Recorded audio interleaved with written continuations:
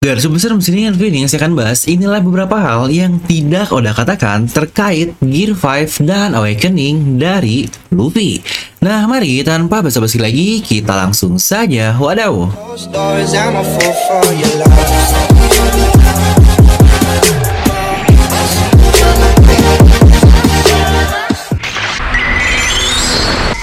Nah, di mana Oda memberikan beberapa fakta yang menurut saya sangat menarik sekali terkait Gear 5 atau Awakening dari NIKA Luffy, yang ternyata ide awal Oda sangatlah berbeda sekali dari apa yang kita lihat di chapter manga yang kita ketahui. Awalnya Oda ingin mengubah Luffy menjadi benar-benar raksasa, yang bahkan untuk ukurannya bukan hanya Luffy menjadi sebesar Kaido yang punya tinggi 6 meteran, tapi Luffy menjadi 4 kali dari tinggi Kaido yang notabene sebesar 24 meter lebih. Lalu ada pula menunjukkan bagaimana Gear 5 ini benar-benar bekerja yang diambil dari dewa Hindu yang menginspirasinya. Lalu juga ada hubungan yang sangat mirip sekali antara NIKA dengan suku MINK dan beberapa rahasia menarik dari plot yang tidak pernah Oda tampilkan di manganya. Nah, itu semua akan kita bahas di satu video ini, jadi pastikan kalian tonton sampai habis ya. Nah, seperti yang kita tahu, dari Road to Love Tale volume keempat, dia benar-benar mengupas tuntas hampir semua hal tentang Gear 5 dan NIKA dari Luffy. Di sini akhirnya kita mengerti bagaimana proses thinking dari Oda Sensei di balik hal gila perkaretan dari Sun God yang menjadi utama di Gear 5-nya Luffy. Untuk awalnya sendiri, Gear 5 ini memiliki sumber kekuatan dari imajinasi, yang sebenarnya ini menurut saya menjelaskan sangat-sangat banyak sekali, terutama terkait jurus-jurus Luffy yang dia pelajari atau yang dia imajinasikan setelah dia melihat musuhnya. Seperti contohnya, dia meniru gigi Arlong waktu dulu, lalu juga ketika dia memakan krokodil yang dia lihat kemampuannya dari baku-baku milik Wapol. Bahkan Blue Nose sendiri berkata, Gear Second Luffy itu dia tiru dari kemampuan Rokushiki. Jadi apakah Luffy ini peniru seperti Kakasai si Sharingan? Bukan, dia ini lebih ke mengamati dan menggunakan imajinasinya untuk melakukan hal itu kepada kemampuannya. Ingat, the power of imagination. Untuk Gear Third, jelaslah dia melihat raksasa dari suku Elbaf dan mengubah tangannya menjadi seperti itu. Lalu untuk Gear Fourth, Luffy pula sudah mengatakan sendiri jika dia melihat monster-monster besar di Pulau Rusukaina dan dia mencoba mengikuti cara mereka bertarung. Lagi-lagi imajinasi Luffy lah yang membuat semua jurus-jurus Luffy sekarang dapat terjadi. Jadi, apakah kemampuan Luffy tidak ada batas karena imajinasinya tanpa batas juga? Sebenarnya tentu saja tidak. Untuk alasan utama tentu saja kemampuan Luffy ini sangat dibatasi oleh sifat alami dari Luffy ini sebagai manusia karet. Karena lagi-lagi dikatakan jika NIKA ini memiliki propertis tubuhnya yaitu dari karetnya tersebut. Yang bisa kita bilang batasan utamanya adalah semua hal yang berhubungan dengan perkaretan lah. Tapi jika kita lihat di dunia nyata, bahkan hampir semua komponen yang ada di dunia ini, banyak bahan dasar utamanya menggunakan karet juga. Bahkan jika kalian tidak sadar, HP kalian ini, smartphone kalian itu juga mempunyai bahan dasar dari karet, yang sebenarnya karet ini karena dia elastis dapat dibentuk menjadi apapun. Dan itulah sebenarnya ujung dari imajinasi yang akan digunakan Luffy, dan kenapa dia sangat kuat sekali karena imajinasinya sangat tidak terbatas, dan juga karet ini dapat digunakan untuk berbagai macam hal, yang lagi-lagi jika berbagai macam hal imajinasi dari karet ini sangatlah luas sekali, tapi lagi-lagi tetap kembali bahan dasarnya karet, dia tidak akan bisa menciptakan sesuatu yang lain. Seperti contohnya, karena disebut Sun God, maka dia akan menciptakan matahari. Ini tidak akan terjadi. Yang bahkan Oda sendiri menjelaskan ada kelemahan yang sangat parah dan sangat berbeda dari Awakening Luffy ini, yang sangat berbeda dengan Awakening Paramecia pada umumnya.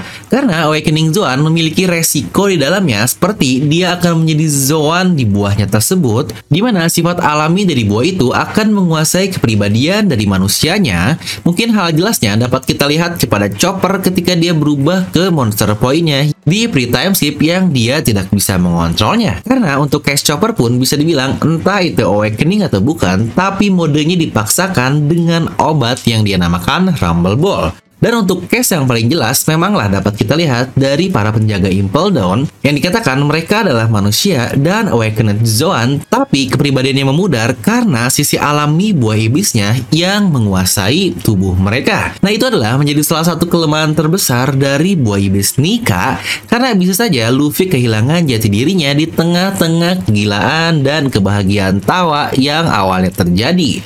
Bahkan di sketsa awal kita pun melihat bentukan tawa Luffy yang sangat-sangat berbeda, dan ini bukan Luffy banget. Yang jika kalian sadari, ada alasan kenapa Kaido bertanya kepada Luffy, siapa kau sebenarnya? Dan setelah Luffy menjawab dengan sangat jelas jika dia adalah Luffy yang akan menjadi Raja Bajak Laut, Kaido langsung mengonfirmasi, oke, jika itu adalah awakening dari Zoan.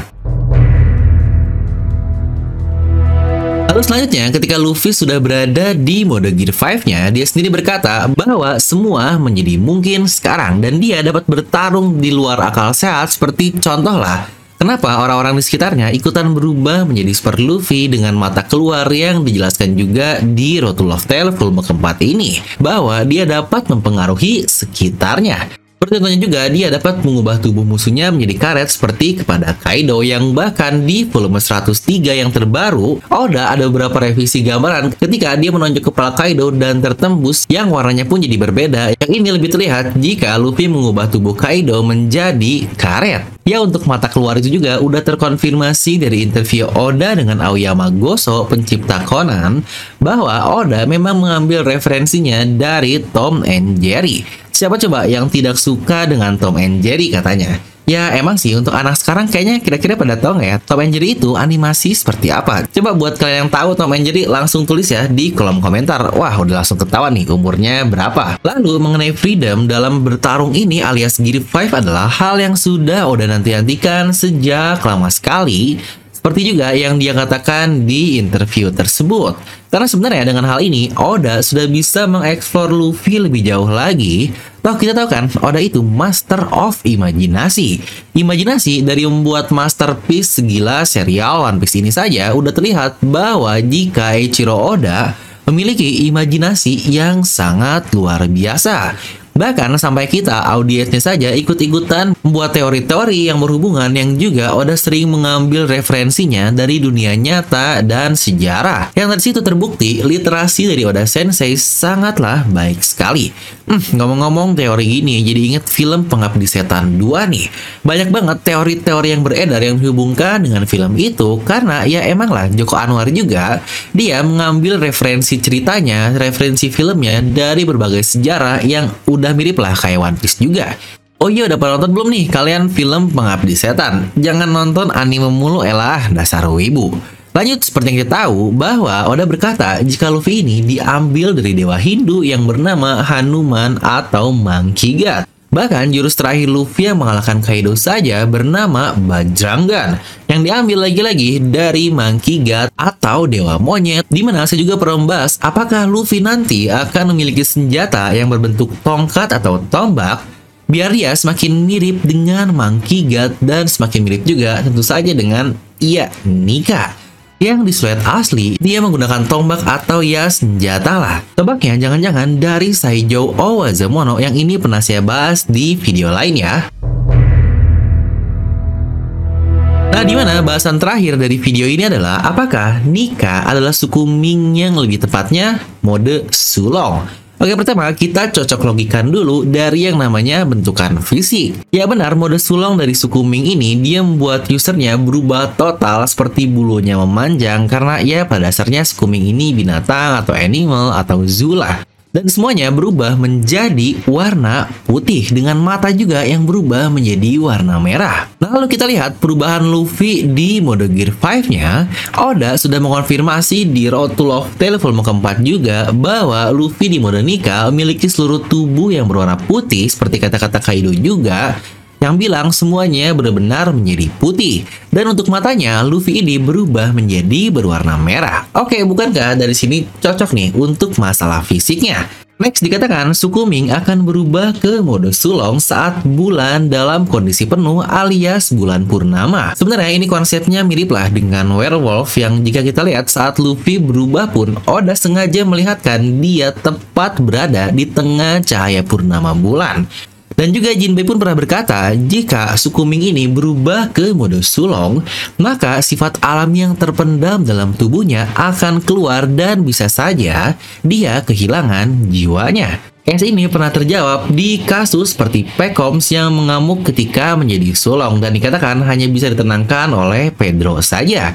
Tapi untuk case-nya Carrot, Inu, Neko, mereka udah bisa mengontrolnya dengan lebih baik lah. Nah, jika kalian perhatikan kata-kata Jinbei tadi, bukankah itu mirip dengan bahasan di sesi pertama video kita ini? Bahwa Awakening Zoan sangat berbahaya karena usernya bisa kehilangan kontrol dirinya seperti menjaga Impel Down. Yang juga contohnya bisa kita lihat kepada Chopper yang lagi-lagi sama-sama pengguna Zoan yang bahkan sama Hito juga. Nah jadi dengan beberapa kesamaan yang tadi kita mulai dari fisik, sifat, dan alamiah tubuhnya, bukankah itu sangat mirip? Apa jangan-jangan Nika ini dulunya suku Mink atau bahkan empunya suku Sulong?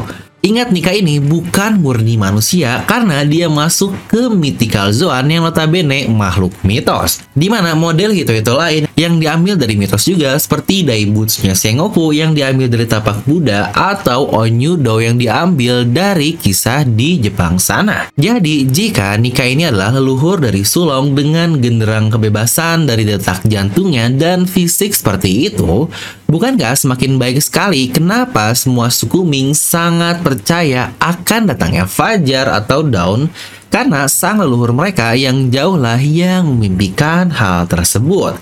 Lagi-lagi di sini saya tidak membahas terkait Joy Boy di masa lalu, terus Nika yang selama 800 tahun tidak bangkit dan yang lain-lain, tapi hanya fokus di tampilan fisiknya. Masuk ke mitos apakah Nika dan kenapa sangat mirip sekali dengan Sulong. Nah, kira-kira kalau menurut kalian kayak gimana nih? Kalian bisa langsung tuliskan pendapat kalian di kolom komentar di bawah. Dan seperti biasa, semoga kalian terhibur dengan video ini. Like aja kalau kalian suka, dislike aja kalau suka. Jangan lupa untuk subscribe dan juga share video ke teman kalian. Gue Devin pamit, and I'll see you guys next time.